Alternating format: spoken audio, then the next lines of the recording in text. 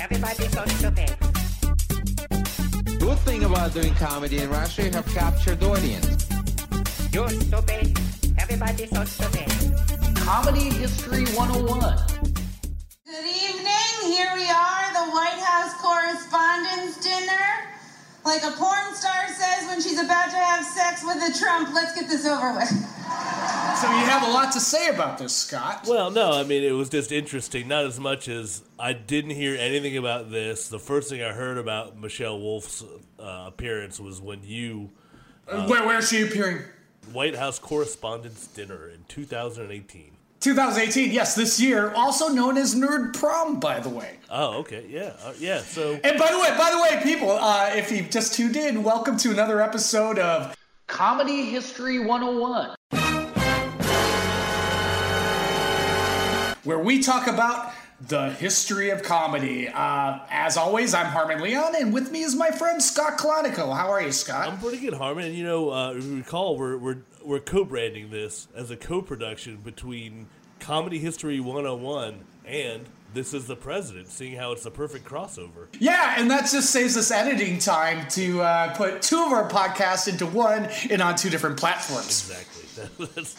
That's kudos to us. Yeah, hats off to our ingenuity. Yes. So anyways, in case you haven't been under a rock for the past week, that was a clip of Michelle Wolf hosting the White House Correspondents' Dinner. And you know what she was doing, Scott? Being edgy comedy. The edgy comedy. And White House Correspondent Dinner, if you don't know it, it's a black tie affair, and it's also a scholarship fundraiser that brings together the elites of politics and media and celebrities, all for an evening of Washington inside jokes. Yes. So, sorry. Yeah. Oh, sorry. Yeah, I forgot. Okay. You're just thinking, we're putting two podcasts into one. No, I love it. I mean, so you have a lot to say about this. Well, I mean, which is good, which is perfect. You know why? Why is that? We have a podcast. We have time to fill. That would be the thing. If we didn't have anything to say about it, it'd be a lot of dead air. Yeah, which you don't want. And people wouldn't be downloading a podcast full of dead air. That would be a little boring. Yeah, and they wouldn't be subscribing on iTunes. No, you should. Or they would donate. be subscribing on Last.fm or Google Play. Or Stitcher. Yeah. Which we're all the platforms we're on now. Oh, yeah, you can find us everywhere. Or also our website, wordsoverchair.com. Yes, and with all the plugs out of the way, Scott, so word on the street is you have a lot to say about the White House Correspondents' Dinner. It was just interesting is that I didn't hear anything about it until you emailed me and said, oh, you got to watch this, and I didn't watch it, and then I kind of heard the media stuff. I read what the media had to say about it before I actually listened to the whole thing. So the way the media was talking about it was that it was super edgy, and she would cross the line, like the one podcast episode that we did where were about crossing the line. And then I watched it, and I was pretty underwhelmed, and I don't think she was as particularly line crossing as she was made out to be. Yeah, I mean, there's two things. I mean, I thought it was great. I thought my initial reaction, I saw it on Twitter. I believe it was Sunday morning, and I watched a 2-minute soundbite that was on Twitter, and I thought, this is great. My overall reaction to watching the whole thing, and again, they're doing a comedy routine that'll be performed once. I mean, you hear this a lot from comedians that host the White House Correspondents' Dinner. It's a tough gig to have because you're doing a comedy routine that you're only going to do once, and essentially you're doing all the jokes for the very first time. I thought, the jokes were great. They were hitting hard, a little bit long, but again, you're doing these jokes for the first time, and just rewatching it right now is that's kind of,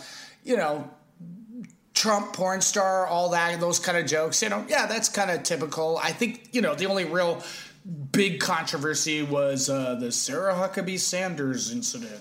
And of course we have Sarah Huckabee Sanders. We are graced with Sarah's presence tonight. I have to say I'm a little starstruck. I love you as Aunt Lydia on The Handmaid's Tale. Okay, so you tell me, what was the controversy there? Well, they thought she was shaming her looks, and it was really, she was just doing an eyeshadow joke. That's my point exactly. I mean, it's you're not making fun. You're not making physical fun of the person. You're just saying, "Hey, you wear a lot of eyeshadow," and I don't. There's nothing. I don't think there's anything wrong with that. You know. Yeah, and so anyways, this episode, we're going to dwell on the history of comedy at the White House Correspondents' Dinner, which it kind of has like it's pretty, not, with the word, I was going to use the word fascinating, but it's just, historically, there's some interesting stuff involved with the history of comedy at the White House Correspondents' Dinner. But I think what the outrage is, we're in there's so many factors that create the outrage. Social media, at first it's just so, like, people just firing it off social media.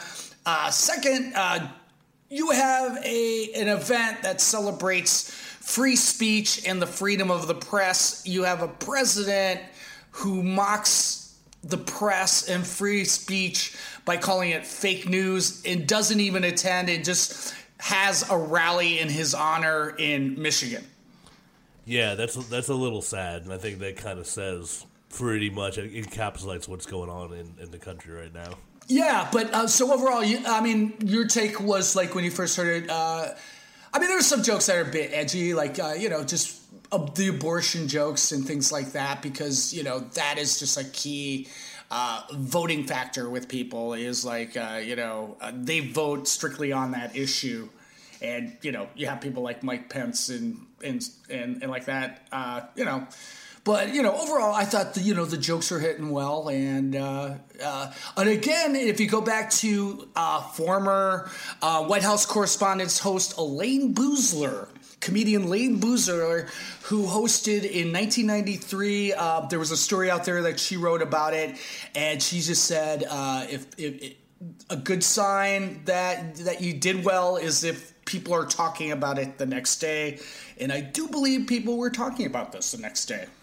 Yeah, also if, you're a host hosting a, White House dinner and you cause controversy, but you also happen to have a Netflix special coming out in the next few weeks, you're going to want controversy. You're going to want that. You're going to court it, and you're going to do whatever you can to get it. Well, I don't think she was doing that purposely, like, how could I be so controversial that it'll put my Netflix special? I think she was, she's a, Michelle Wolf again, Daily Show correspondent, and now she has, is it a Netflix series or a special that's coming out? It's one of those two. I thought it was maybe a special. But and if you're a listener of Comedy History 101, maybe email us and tell us which one it is. Yeah, you could. And that way we get more emails and interaction with our listeners. Or you can maybe tweet to us and maybe Harmon will give you a book. Yeah, there we go. We'll plug all that in the end. Okay. But, again, there's so many factors of why it was considered edgy. Again, it's like, first of all, it's a roast, right? And there's rules to roast. You're supposed to, like Jeff Ross, the king of roasts. He provided, what happens at a roast. And, people get roasted. But the whole point is the main person who's getting roasted is not there. He's in Michigan mocking the whole proceedings of free speech. I'd much rather be in Washington, Michigan than in Washington, D.C. But the whole point of why it was controversial is, okay, if you're Sarah Huckabee Sanders and you're in the audience and you're being roasted, it's like you're being framed at that moment of roast. And we've all seen Comedy Central roast, right? Uh-huh, yeah. And the whole point is you have two ways you could react. You could laugh along with it to show you have some sort of sense of humor about yourself. And just a tidbit of not even White House or in general, having a sense of humor about yourself is kind of a good quality. Yeah, I think so. But I mean, I don't know. I guess I'm not. Or you could take the response and be gravely, stone-faced, gravely serious. Right. Like, just look angry. I'm angry. Yeah. I'm angry at these jokes. Yeah. Like Trump was back in 2011 or 2012. Oh yeah. We'll get to that later on. But so she chose the road of like, I'm so angry at these jokes. And again, going back to what you were saying about, just the press jumping on this, a lot of like the conservative press in their stories and comments that go, the words which Michelle Wolf said in her speech at the White House Correspondents' Dinner, I mean, they called her comedy routine a speech. Yeah. I mean, there's a whole lot of, yeah, I'm just sighing over here because, like, I don't know. On one level, I'm not surprised at any of this. I'm not surprised that Trump wasn't there. I'm not surprised that Sarah Huckabee Sanders was up there and wasn't laughing at anything. I'm not surprised that there were, that it was treated as controversial. It's just kind of that's the way it's supposed to be now. It seems like. Yeah, it's just like we're so divided, and we can't even find a common ground to. On laughter. When you make jokes about the other side, they're not seen as jokes, they're seen as vicious attacks. Right. And again, it's a comedy routine done by a comedian filled with jokes. And again, the adage of satire is if you're the target of satire, chances are you're not laughing. Right, exactly. But again, let's dive a little bit back. Again, this episode's about the history of comedy at the White House Correspondents' Dinner. So let's give the listeners a little history of the White House Correspondents Association, which organizes the annual yearly dinner. It was founded in 1914. By a group of journalists in response of the unfounded rumors that the United States Congressional Committee would select which journalists could attend press conferences of who, Scott? Woodrow Wilson, our favorite racist president. Our favorite racist president, yeah. So the WHCA, we'll call it by its acronym. Is that an acronym when you call it? That's an abbreviation? Acronym, yes. The WHCA. Yeah, by its. It operates independently of the White House, and among the more noble issues handled by the WHCA are the credentializing process and access to the president and physical conditions of the White House pressing room. Right, the White House press briefing room. Right, sorry. but just to make this distinction here, just because you're covering the White House doesn't necessarily mean you have to be in the White House Correspondents Association.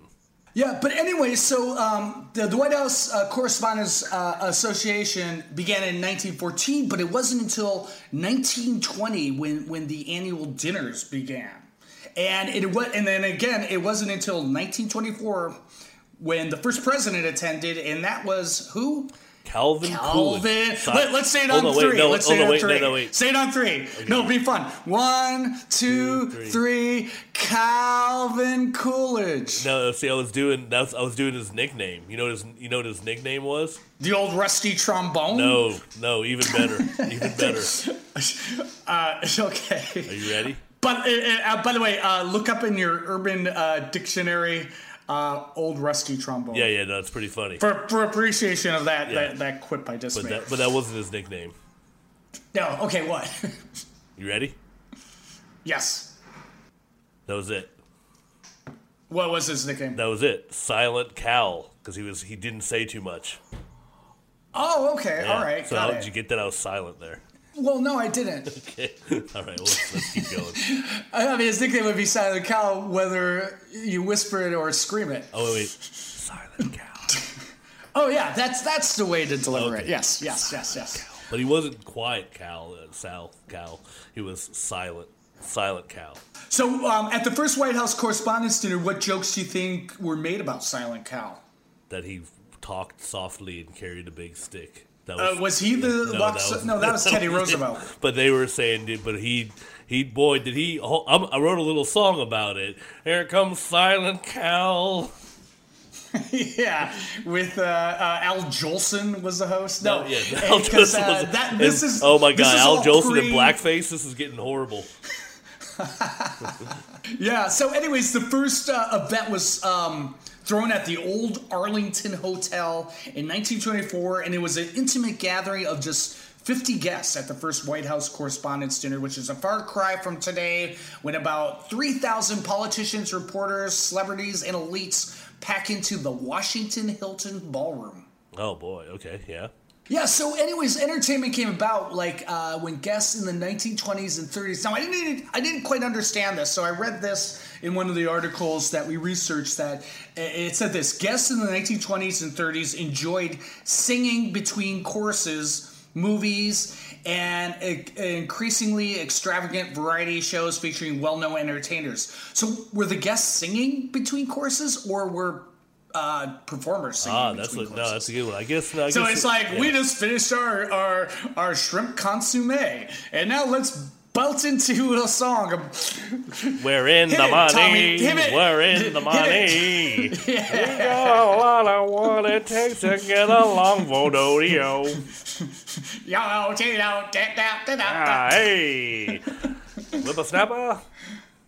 Yeah, so I wasn't sure if the guest would start singing or they would be entertained by singing. They wasn't clear on that. But there was singing. I think we can just go with that. Yeah, so anyway, again, as we kicked off up front, Michelle Wolf created some controversy this year, but that wasn't the first controversy of the White House Correspondents' Dinner. What was it? Check this out for a fact. It wasn't until 50 years ago, only men could attend the White House Correspondents' Dinner. More than 50 years ago. It must be. Well, no, it was. You're right. It was 50 years ago. I see what you're saying. I see where you're going. Well, actually, it was Kennedy was the first president who refused to attend unless the ban on women was lifted. So, right. Yeah. So it's over 50 years ago. Yeah, but before that, and also in protest, the Undersecretary of the U.S. Navy, oddly enough, Dan Kimball, he would host his own kind of dinner for women journalists who had been excluded from the all-male assembly. So, you had that going on. That's a great fact, and it's interesting, but I would hate to find out that Dan Kimball was sort of the Harvey Weinstein of the time, Harvey Weinstein of Undersecretary of the U.S. Navy of the time. Oh my God, we might need to look into that. That'd be two controversies and one controversy. Oh my God! All right, as we continue, I'll do a little research about Mr. Dan Kimball here, Undersecretary. Yeah, of the his Navy. legacy tainted. Okay. He's been removed from Undersecretary of the U.S. Navy Hall of Fame. Yeah, all right. And taken away his doctorate degree, much like Dr. Cosby. Oh no, but it was 1962, right, under the urging of Helen Thomas. You know Helen Thomas. She was actually the first female president of the White House Correspondents Association in 1975. That Kennedy refused to attend the dinner. Oh, this sounds kind of sleazy. Yeah. Only knowing Kennedy's background. Yeah. President Kennedy refused to attend the dinner until the ban of the women was lifted. Because, know why, Scott? Why is that? Backstage, he was going to Bobby. Bobby, where's the broads? Where's the broads, Bobby? Get them out of the yard and bring them over here. Bobby, get them out of the yard. Let's go have a good bowl of chowder with the broads. But here's the interesting. Bring him into the Correspondents' Dinner, Bobby. come sit on my desk.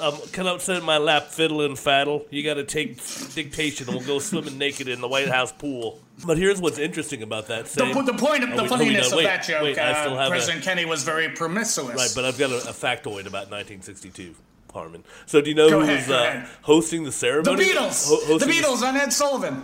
No. No, another one? Yeah, you know who's hosting the ceremony this year?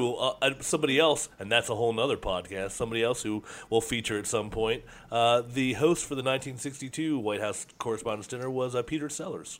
You're shitting me. No, Peter Sellers. Some of these facts I'm not clear on because it said it wasn't until '83 that stand-up comedians hosted the event. I think it was more of a hosting, and not as much as the because it's kind of evolved into a roast, and I think this is just they were just kind of hosting hosts. Well, that's an interesting choice because 1962. When did Dr. Strangelove come out? Yeah, that was it might have been that year, 62 or. Which that was after because they had to change a joke. So I think it was 64. They had to change a joke after the assassination. Yeah, so that was 64. at least. Oh, when Peter Sellers hosted the event? No, they had to change. They had to change a joke in Doctor Strangelove because of the assassination. So that had to have happened. Oh, okay. Yeah. So this was pre-Dr. Strangelove when Peter Sellers hosted. This was like this is like yeah. Pink Panther, Peter Sellers, Inspector Clouseau, Peter Sellers, exactly. Or who is this character in Lolita? Humbert. Yeah, I think that's probably what it was. Humbert. Okay, it was Humbert. No, Humbert was James Mason. Oh, okay, yeah. I can't remember which character Peter Sellers was. He played a beatnik. Okay, yep, that's right. He's like, yeah, we're making an art movie. Come on, we're gonna. But anyways, yeah, and then interesting because Peter Sellers played the President of the United States in Doctor Strangelove. Hello, hello, Dimitri. Listen, I can't hear too well. Do you suppose you could turn the music down just a little? Oh, that's much better. Yeah. So, I mean, I've got a few other ones we could bring up. Why don't you talk about kind of how comedy first kind of came into play there? Then I'll touch on a few of these, probably other hosts that you don't know about before we move on. Yeah, sure. So in 1940, so like I said, it was like it was more like. It wasn't really like comedians hosting the White House Correspondents' Dinner. It was more like they were the entertainment. It was more like a variety show. So you have a host of entertainers. So in 1944, Bob Hope became one of the first performers at the White House Correspondents' Dinner, telling jokes at the Statler Hotel. And here's in 1953. Now we're talking about jokes of today. We're talking about Michelle Wolf. Doing Pence abortion jokes. Well, here's a 1953 edgy joke that Bob Hope said to President Dwight D. Eisenhower. He said he met the president a decade earlier when he was a 4-star general and had some power. Insert laughter there. Yeah, insert laughter there. Yeah, enter Eisenhower clapping there. He liked it. And who else was performing in some of those early years before we move into the weird and wacky 60s and 70s? Yeah, so some of the early performers were the chairman of the board himself, Frank Sinatra. They forget about it. Milton, he had the biggest dong in Hollywood, Burl. Okay. And Jimmy Durante. You never heard that about Milton Berle? Yeah. Yeah, so that was back in the early 60s. Then, as the world was changing, society was changing, they started with the edgy stuff in edgy the comedy. Here's what's interesting. In 1964, Duke Ellington and the Smothers Brothers hosted the ceremony, which is kind of really interesting in light of what would happen to the Smothers Brothers running into government influence in their comedy special in just 4 or 5 years from this point in 1968, 69. I don't know if they were hosting. To me, I mean, again, from what I've read, they weren't like the headliners. I think they were part of the variety performers involved. Well, again, if one of our listeners can clarify that, be sure to email us. But, my understanding was it was more like a variety show because it says here not until 1983 when comedian Mark Russell was the headliner and did stand-up. Take a break after work today. Unwind where warmongers play. Come up to the bar and your glass will fill at the Line of Death Bar and Grill. Which led to the era of comedians being put on the bill as the host. Okay, I think we could say these people that I'm talking about now were MC/variety performers, we could say, because it was kind of like a rotating cavalcade of stars, apparently. Yeah, I mean, what it says here is like Mark Russell headlining in 1983 replaced the star-studded cabaret. So I think when you say the Smothers Brothers, I think the Smothers Brothers were part of the star-studded cabaret. That's interesting, Harmon, because what would you say if I were to tell you that in 1968, a very kind of controversial year in the United States history, if I told you, who do you think would be your guess for the host? Or the MC? So I'm thinking maybe I've read this. I think it might have been Richard Pryor. And you would be correct. Yes, that was Richard Pryor. Really? Yeah, Richard Pryor. And then here's the surprising thing. In 1969, things got a lot more wholesome the following year. In 1969, things got a lot more wholesome when the variety was the Disneyland Golden Horseshoe Review. Oh, man. Any tape on them? Yeah, well, they were like one of those shows that you'd go see at Disneyland, like in the Horseshoe Review Casino or whatever. Oh, like kind of like the Hall of Presidents? Yeah, something like that. They're animatronic or? No, they were real people, dude. They can't haul robots around. And then one of the last kind of interesting things here before we move into the 80s and the era of modern comedy is that in 1976, so we do have a factoid. It was Bob Hope who emceed, is what it says. But then what's interesting is that President Ford, when he stood up to speak, he pretended to trip, and then he said, "Hello, good evening, I'm Gerald Ford, and you're not," which was a reference to Chevy Chase's catchphrase from Saturday Night Live. Good evening, I'm Chevy Chase. And then Chevy Chase hopped up in there and performed a little routine. So that was in 1976. Oh, that's interesting. Yeah. So. And the reason that we don't have this footage available on YouTube, it says here, like in 1983, C-SPAN was not televising the event yet. So I believe that's why there's no footage of this.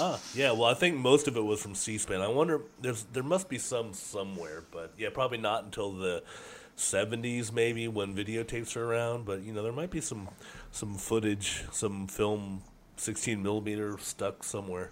Who knows? Like Zapruder footage, right? Like the Zapruder White House footage. Correspondence Dinner. Yes, we'll have to find the hidden. the left. Okay, wait for it. The laughs are going back into the left. Oh my god! Fair enough. All right, the laughs are coming from the grassy knoll back into the left. Three tramps are instigating the laughs. Oh man, the three tramps, including tramps by the railway. Woody Harrelson's dad. The dad, yeah. And again, just the humor there. These are all Kennedy assassination jokes. Yes, Kennedy conspiracy theory. That could be. We'll do a mini episode on. Yeah, you know what I'm doing there by pointing it out in that sort of fashion. What? I'm doing the edgy comedy. Edgy. Okay. Yeah, so starting in the 80s, the headliners became comedians and performers. And it says here, and I can't confirm if he was a host, that Al Franken, Saturday Night Live and writer, and then former disgraced Senate member from Minnesota, performed there in 1994 and 1996. Yes, he performed twice. They made a Conan O'Brien sandwich. Conan performed in 1995. Oh, really? Conan in 1995? Yes. Because Conan also hosted in 2013. Ah, interesting. Making a return appearance. Good evening. Thank you, Mr. President, Mrs. Obama, distinguished members of the press, and Bon Jovi. Yes. But before that, like right at the beginning of the comedy period, I thought this was interesting. And this references one of our earlier podcasts, actually just from a couple weeks ago, the Comedy Store Comedy Store Condo. No, that episode hasn't dropped yet. Okay, but you mean the episode that's coming up? Yeah, the episode that's coming up. So be sure to listen to that one. Is everyone's favorite Russian comedian Yakov Smirnoff hosted in 1988. Oh, it was 88? Because I tried to find some either footage or a date on that, and I couldn't find it. No, he was there. He was there in April 21st of 1988. He was there. Yeah, and here's just a general list of comedians that have hosted the White House Correspondents' Dinner. Seth Meyers in 2011. Jay Leno. I'm not sure of the dates, but it says here he's hosted 3 times. Wanda Sykes, 2009. Craig Ferguson, 2008. Rich Little, 2007. Stephen Colbert, of course, which we'll dive into later on, 2006.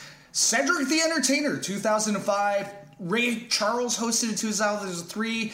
They didn't have a comedian that year. Was that the year of the kickoff of the Iraq War? That's actually it says here. It says that President Bush he wanted to not have a comedian that year, considering that they just kind of launched a war on false pretenses, so they didn't think a false pretense war. They didn't think it would be too funny. Yeah, Drew Carey, 2002. Daryl Hammond, 2001. Ray Romano, I couldn't get a date on that. That was More 1998. forgettable, 1998. Yeah. Joel McHale, 2015. Conan O'Brien, 2013. And last year was Hassan Minhaj. In general, I watched, like, from what's available on YouTube, I pretty much watched, like, at least 5 minutes of, like, most of these performers. And, again, so many of them are forgettable.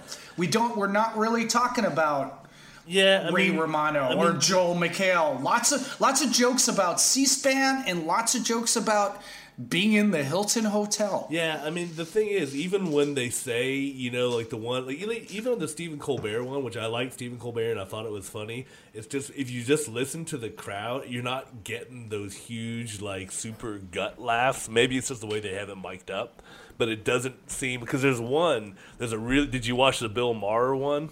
Oh no! What year did he host? Hold on, let me pull that up there. Yeah. Yeah, and it was just, this is supposed to have been like the most bomb-tastic comedian ever. Was this Bill Maher appearance? So maybe you could drop in a clip there. Now I did want to make a few points. I look out on the room and I see so many politicians. I feel a little like a mosquito at a nudist colony. Where do I begin? Well, I mean, it wasn't just he wasn't doing well. It was just, I mean, that was just kind of dumb. A mosquito at a nudist colony, you know. I mean, everybody's gonna do that's a simile. I mean, everyone's gonna do some kind of, but he didn't do it about a president. But you know, it's like the Michelle Wolf of it. It's like a Trump at a porn convention or whatever. You know, everyone's gonna do something like that. Yeah, but that just had no bearing into Yeah, it was just a dumb joke, basically. Yeah. But the interesting is, in 1997, pre-Daily Show, Jon Stewart hosted the event, and it was kind of strange because he did really well. He was just killing it. But it was like before anyone knew who he was, they had him host the White House Correspondents' Dinner. Maybe he was being groomed for the Daily Show. He must have been at that point, yeah. What happened to Washington Books, by the way? What is the whole thing now on the new tell-all Insider Books? Whatever happened to the old-style Washington Books of substance, profiles and courage, what I think? Now we've got, help me, I'm locked in the cabinet, behind the Oval Office. Although Behind the Oval Office is a better title than the first title he was going to use. My name is Dick M, and I'm a sexaholic. So that was probably part of the package, and he pretty much killed it. He killed it really well. He was just getting these big gut laughs, and again, it's like how they mic it as well, you know? Yeah. So the audience was mic'd really well, and he was just killing it on the event. But just a side note, when Jon Stewart hosted the White House Correspondents' Dinner, he was actually third in line to host it. Because, again, he was unknown at that point. I mean, I think he had a late-night talk show. Yeah, he did. Early 90s. Yep. But he wasn't a household name, you know. So I think the first, and he makes a joke about this, that first in line to host that year was Rosie O'Donnell, and second was Dennis Miller. Controversial. Yeah, so he was actually third in line. But did you see again? Sorry, did you? Can we digress into absolutely Dennis Miller here? Did you see the controversy right now? Yeah, I mean, he just said, "Give me until Wednesday, and I'm going to write jokes about, Michelle Wolf." Well, you're kind of the comedian. You can probably write it on the spot. It won't be as relevant, as much like you aren't relevant by Wednesday. Yeah, no, hold on. Well, wait right here, and I'll be right back with some cutting barbs. But then he came back, and he said, "You know what? I thought it over, and I'm not going to make jokes about Michelle Wolf. Because I made jokes about Nancy Pelosi and blah, blah, blah, blah, blah. I'm irrelevant." But again, that's another thing that, like, Trump said. He's just like, what? How would they react if they had a Republican comedian up there, a right-wing comedian? Like, was it Greg Gutfeld? Is he like a Fox host or something? Yeah, I don't know. That's who he suggested. Yeah. But the whole point is, it's like, you're not following comedy, and that's why you're not funny. And if you have a Republican up there making fun of Democrats, like Trump suggested, it goes with your bully mentality, because, obviously, comedy, as we all know, is punching up rather than punching down. Right, exactly. And that is why, comedies are like all-knowing wise soothsayers of, from back in medieval times or, days of like Aristophanes, pointing out the foibles of the powers that be. They're the ones actually speaking the truth. Truth to power. Truth to power. And that's why, Michelle Wolf's, for the most part, her jokes were great. Because it was like, she was telling the truths within the structures of her jokes. Mm-hmm. And another person who told it, and this was actually the second most controversial. Well, actually, now it's kind of hard to judge, but the first big controversy in the White House Correspondents' Dinner was 2006 when Stephen Colbert hosted during the George W. Bush eras. Excited as I am to be here with the president, I am appalled to be surrounded by the liberal media that is destroying America, with the exception of Fox News. Fox News gives you both sides of every story, the president's side and the vice president's side. Yeah, I mean, again, I watched it, didn't find it that controversial. I just didn't. Yeah, that's really all. I was just like, okay. I believe the government that governs best is the government that governs least. And by these standards, we have set up a fabulous government in Iraq. Yeah, but it's just crazy. It has to do with the era. Again, it's just like there is just so much more. I mean, again, Bush launched an unwarranted war.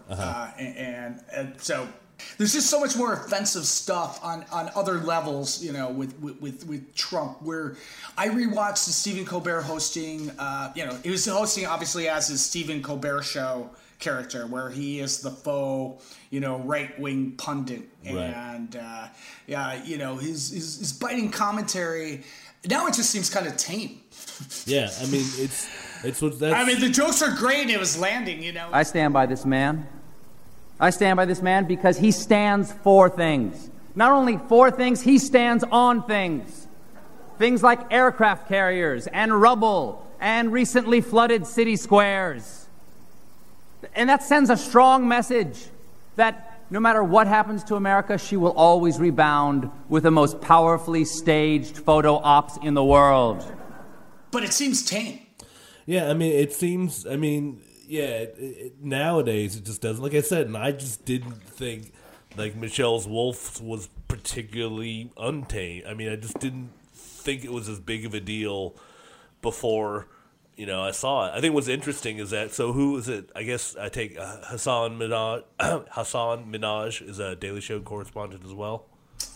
Yeah, and again, we're not talking about Hassan Minhaj, and no one was really talking about him more than like a day or two after it. And again, I watched part of it, and it was, it started out pretty funny, and because he's a Muslim American, and that was the first year which Trump did not appear at the Correspondents' Dinner, but then he segued into jokes about C-SPAN and Hilton Hotel and all that, and I sort of lost a bit of interest. But also, I think with him, like, he didn't have, so he did, this is in April of 2017. He didn't have, like, a year, another year of, of Trump actually being the president, doing crazy presidential stuff to kind of make fun of, the president, paying off the porn star and all that other good stuff. My name is Hassan Minhaj, or as I'll be known in a few weeks, number 830287.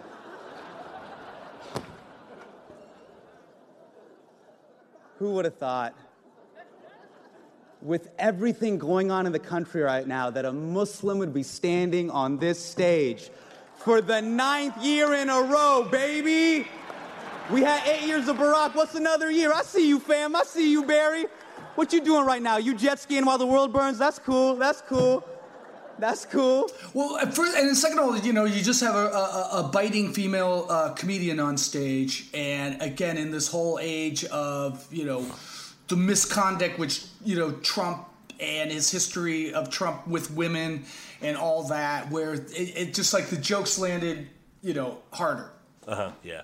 Yeah, but in comparison, Stephen Colbert, again, it's part of an era. And, well, okay, so going back to what you're saying, the reason why it seems tame is because we watch those shows all the time. It's just on my regular roster is, watching Bill Maher and watching John Oliver and Daily Show and Samantha Bee. So, again, that's the jokes we hear on a regular basis. It wasn't nothing that was outside of what you would hear on those shows. So, those are the shows I hear all the time. The whole point is it's like, different audience that doesn't watch those shows were the people that were outraged. Yeah, I mean, are we gonna... Dude, get that cough checked. No, that's okay, dude. I'm not sick at all. Yeah. No, go ahead. No, I was just going to say, I thought, are we going to move into kind of the modern era with President Obama? Well, before that, just as a little side note, Stephen Colbert's appearance as the host of the White House Correspondents' Dinner back in the day was considered so edgy and so controversial. Who did they get in 2007 to host the White House Correspondents' Dinner? Let me tell you, in 2007. So to top off, because they might have gone a little too close to the edgy comedy, they might have crossed the line. See our earlier podcast episode. In 2007, the year after Stephen Colbert, the White House Correspondents' Dinner had Rich Little as their host. Noted 1970s impressionist Rich Little was the host. Arnold Schwarzenegger, Governor of California. A lot of people, when they meet me, they're intimidated by me. They don't know what to call me. Should they call me Arnold? Should they call me Arnie? Governor Schwarzenegger. Do you know what I prefer to be called? President Arnold Schwarzenegger. Bringing back his Johnny Carson, his Johnny Carson material, timeless. Oh, dude, I couldn't watch more than 5 minutes of that. And the thing is, his Arnold Schwarzenegger is really bad. His Carson's really good. I mean, apparently, he's had long enough to work on it. But his Schwarzenegger is really bad. Oh, my God. And he's just doing old jokes. Like that bar joke about, I carried this guy home. I thought he was so drunk. And the wife goes, "Where's his wheelchair?" That's like a joke book. That's a joke book. Yeah, joke. no. The other one about the assholes. Because I'm an asshole. I didn't get that far. Oh, my God. Oh, the lawyer. Yeah, Oh, yeah. That's what I switched off. But it was interesting how Bush introduced him. He right before Rich Little came on, he said, we got to learn to laugh in this town. And I appreciate the humor. I really do. I think a society that can poke fun of its political leaders is a society that's a confident society and a free society. So we're delighted to be here. Though the fact that, the previous year he had Stephen Colbert totally mocking him, and this year they settled for Rich Little. Yeah, here's Rich Little. Then 69-year-old Rich Little. Oh, boy. So, just as a side note, who do you think they'll get? So when Stephen Colbert hosted, caused a controversy that made them the following year get Rich Little as the host, who do you think will host next year? For next year. Mark Russell? Or Mark Russell again, yeah. Or No, Rich Little again. Oh, yeah, they could bring Rich Little or John Biner or maybe... Yeah, so let's go to the Obama era. So again, Trump was the first president since Ronald Reagan not to appear at the White House Correspondents' Dinner. Yes. And what was the reason why Ronald Reagan didn't appear? I believe it was because he'd been shot. It was because he had a bullet go through his body. Yeah, that's why he didn't come. He kind of had an excuse. The thing is, he actually phoned in from his hospital room. Yeah, I mean that's a trooper. Yeah, so again, since Ronald Reagan, this is the first president not to attend the White House Correspondents' Dinner, but the last time Trump attended the White House Correspondents' Dinner, which was in 2011, it didn't turn out so well for him. Oh, no, what happened? Do it. Donald Trump is here tonight.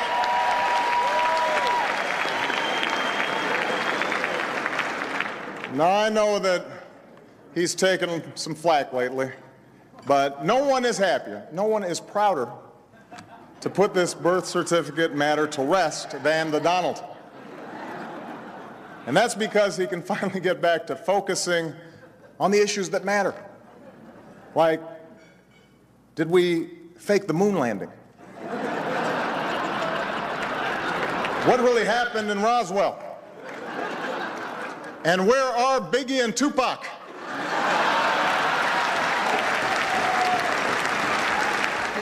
It was the year that Obama, he fully roasted Trump, who was in the audience for at least a good 5 minutes. Yeah. He started out with, jokes about how, about his birth certificate. He settled the whole birth certificate thing by showing his birthing video, which was a clip from Disney's The Lion King. People say this is the moment that Trump... It was like the Trump origin story. Right, yeah, exactly. So, that was it. And that actually, the Obama thing, that was the one thing I've seen where I was like, okay, that's actually kind of edgy. The actual president going up there and kind of taking down the people who've been trying to take him down. I'll go, okay, that is the most edgy thing I've seen up there. But that's the whole point of a roast, is like people sort of make jokes at you and then you get your rebuttal. Right, that's the general roast structure.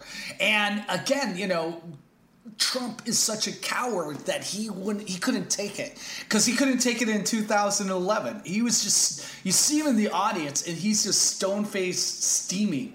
All kidding aside, obviously we all know about your credentials and breadth of experience. For example, no, seriously, just recently in an episode of Celebrity Apprentice at the steakhouse, the men's cooking team did not impress the judges from Omaha Steaks. And there was a lot of blame to go around, but you, Mr. Trump, recognized that the real problem was a lack of leadership. And so ultimately you didn't blame Little John or Meatloaf. You fired Gary Busey. Yeah, that was good. And then he brought up his birth certificate and, played clips from The Lion King, mocking where, that said he'd come from Africa. So it was a great performance. Yeah, just a footnote going back to Bush. I have a friend, Bruce Cherry, who actually wrote for the White House Correspondents' Dinner. The same year that Colbert hosted, this got overshadowed. There was a George W. Bush lookalike named Steve Bridges, impersonator, and he went up with George W. Bush and they did like a double act together. And it's kind of funny. It's pretty good, if you watch it on YouTube. Yeah. But that got so overshadowed by Colbert. But my friend, he's written for a lot of politicians, George W. Bush included, and he would go to the boards and say that Bush was actually one of our funnier presidents, as far as like delivering a written line. Yeah, I mean, he confirms that Bush had great timing. He does. He seemed to be pretty natural in his own skin. That's always a good thing.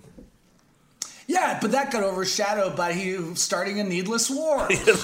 Right, exactly. Well, that's a whole nother podcast, Harmon. It's not very funny.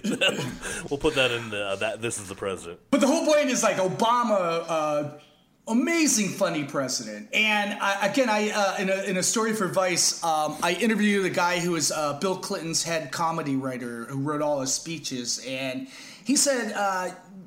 Obama, funny president, but he always looked like he didn't make like the jokes his own. He always looked like he was having fun delivering really funny jokes. Mm-hmm. That was just his critique of Obama as far as like being a comedic performer. Yeah, but he was great. He always looked like he was having fun, delivering these really great lines, and he could deliver them really well. He was presidential. Yeah, but very funny. Like, and again, he could mock himself, and then he'd come up and do a full 5-minute roast of Donald Trump. And in 2015, he had Keegan-Michael Key come up behind him and channel Obama's inner anger. Hold on to your lily white butts. In our fast-changing world, traditions like the White House Correspondents' Dinner are important. I mean, really? What is this dinner? And why am I required to come to it? Jeb Bush, do you really want to do this? Because despite our differences, we count on the press to shed light on the most important issues of the day. And we can count on Fox News to terrify old white people with some nonsense. Sharia law is coming to Cleveland, run for the damn hills! You know, great comedy bit from the Key and Peele show, kind of, which was a takeoff from. And then, 2016, Obama did the classic mic drop at the end when Larry Wilmer was host. If this material works well, I'm going to use it at Goldman Sachs next year. Earn me some serious Tubmans. Obama out. That was fantastic, and Larry Wilmore gave Obama a send off in his own unique style. Yeah, controversy again because he used a racial epithet, but it was a heart-filled sort of ending. But Obama also had a fair share of Trump jokes. I think it was like, why isn't Trump here? Was he home eating a Trump steak? Tweeting out insults to Angela Merkel. That's always good, though. Which brings us to, I guess, our modern era of, the present day controversy with Michelle Wolf. I actually really like Sarah. I think she's very resourceful.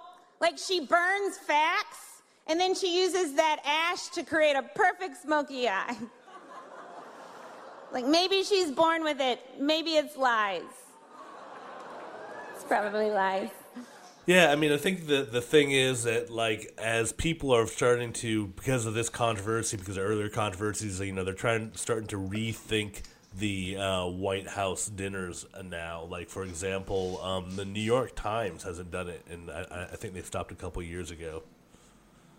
And oh, really? Yeah, and they kind of have a point, because it's like okay, you're the press and you're supposed to be reporting on the president and kind of staying aloof, and yet you're having this dinner where you're all pals and chummy with them.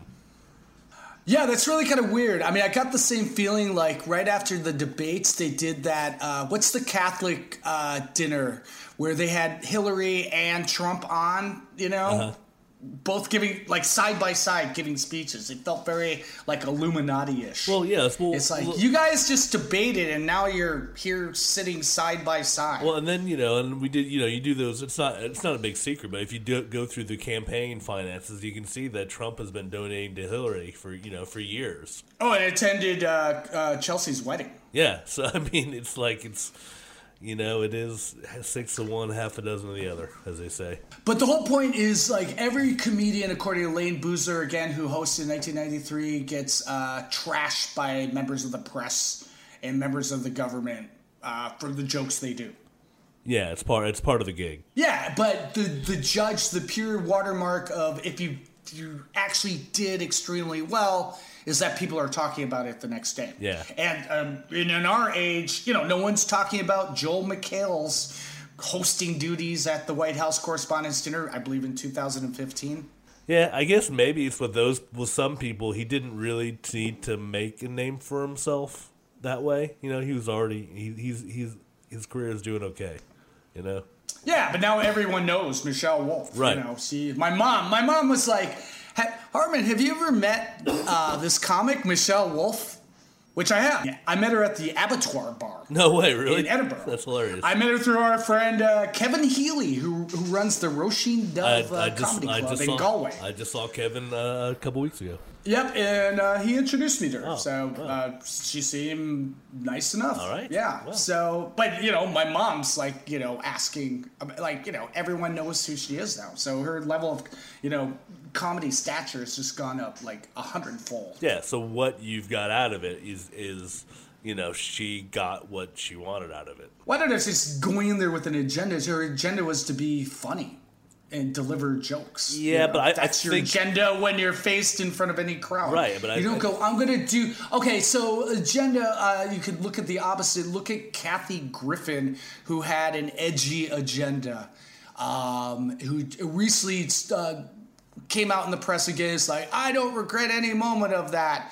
I regret apologizing. No, she just crumbled under it. She had this crying press conference where right after there was controversy, she just completely caved in, where Michelle Wolf is saying, I don't regret a single word of it. I would have done exactly the same. Yeah, but I mean, like, if we go back to our other podcast episode, Kathy Griffith crossed the line, as we would say, and I would say Michelle Wolf did a pretty good job of not crossing that line. I mean, like, again, I don't think anything was particularly controversial.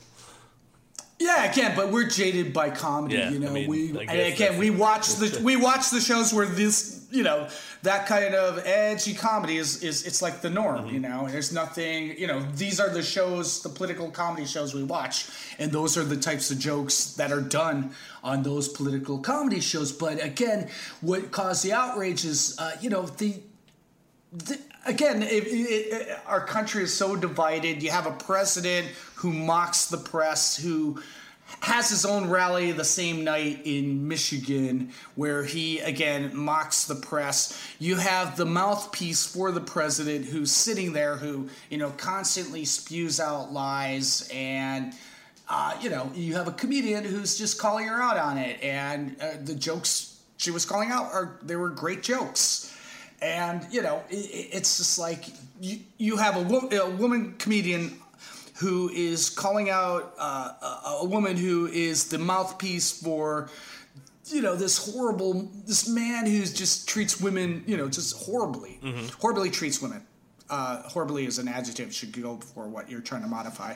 But yeah, so again, it's like, okay, you're creating this fake controversy because she made fun of her eyeshadow, and I don't even know if it's even making fun of her eyeshadow. This is acknowledging she wears a certain type of eyeshadow. Yeah, I know. That's the whole thing. There was nothing, like, people were reading, because, like, when I read about it and when you told me about it, I was just like, and I thought she was going to be saying something, like, horrible about her, and I was just like, you're fat and stupid. Yeah, no, that's what I thought it was going to be. Yeah, exactly, and it wasn't. No. It was only because Sarah Huckabee Sanders chose to react to it in the way she did, which is like not smiling, not showing she has any semblance of a sense of humor about herself, and just frowning like, I'm so angry. Yeah. And then again, she's the mouthpiece of this man who openly mocks disabled reporters. Yeah, and made all the president, what was it? She made all the reporters in the press room promise to do, they had a weird, they had to say what they were thankful for before she would answer their question. Sarah Huckabee Sanders? Yes, you didn't hear about this?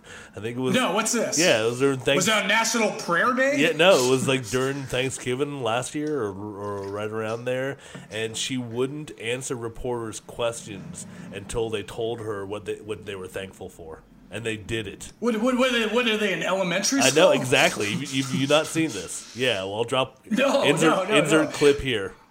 Yeah. Oh, right. Yeah. Oh, wow. Yeah. But then again, you have, so that was the controversy over the jokes, which isn't it? She just acknowledging she has a type of eyeshadow. You have Trump openly calling, and I'm not even paraphrasing, calling Rosie O'Donnell a pig. Yeah, I know. Yeah, exactly. And when he was pre-President Trump, calling, also Carly Fiorina in the debate. She's like, look at her face. Can you imagine that's the face of our next president, you know? Just slamming women on their looks. And then just like when another woman comes out and accuses him of sexual misconduct, he's like, are you kidding me? Look at her. Do you think I want to go with a broad that looks like that? I know, man. I know. So again, it's just like all of that, mixed, within, and then you have like a strong female comedian who's making these jokes, in this age of Trump, who just, doesn't give women dignity. Yeah. and point out he's being sued by a porn star right now. Exactly. That's awesome. So what is your takeaway from all this, just from the history of comedians hosting the White House Correspondents' Dinner? Because part of the backlash is they're saying no more comedians. No more comedians in the White House Correspondents'. We can't laugh anymore. We have to take this all very serious. And again, the president of the White House Correspondents' Dinner came out and denounced Michelle Wolf and said it wasn't in the spirit. Yeah, I think they need to cancel the whole thing. But you think cancel the whole thing? Yeah, I mean, it's just... Go on, yeah. as Trump said, it's over, boring, comedian bombs. No, it's more that, hey, we're covering the president. Oh, you're the press secretary. We're buddies now. It's just like, it's. I know there's a professional level that you have to be professional at, and then, I think journalists are getting a little too close there.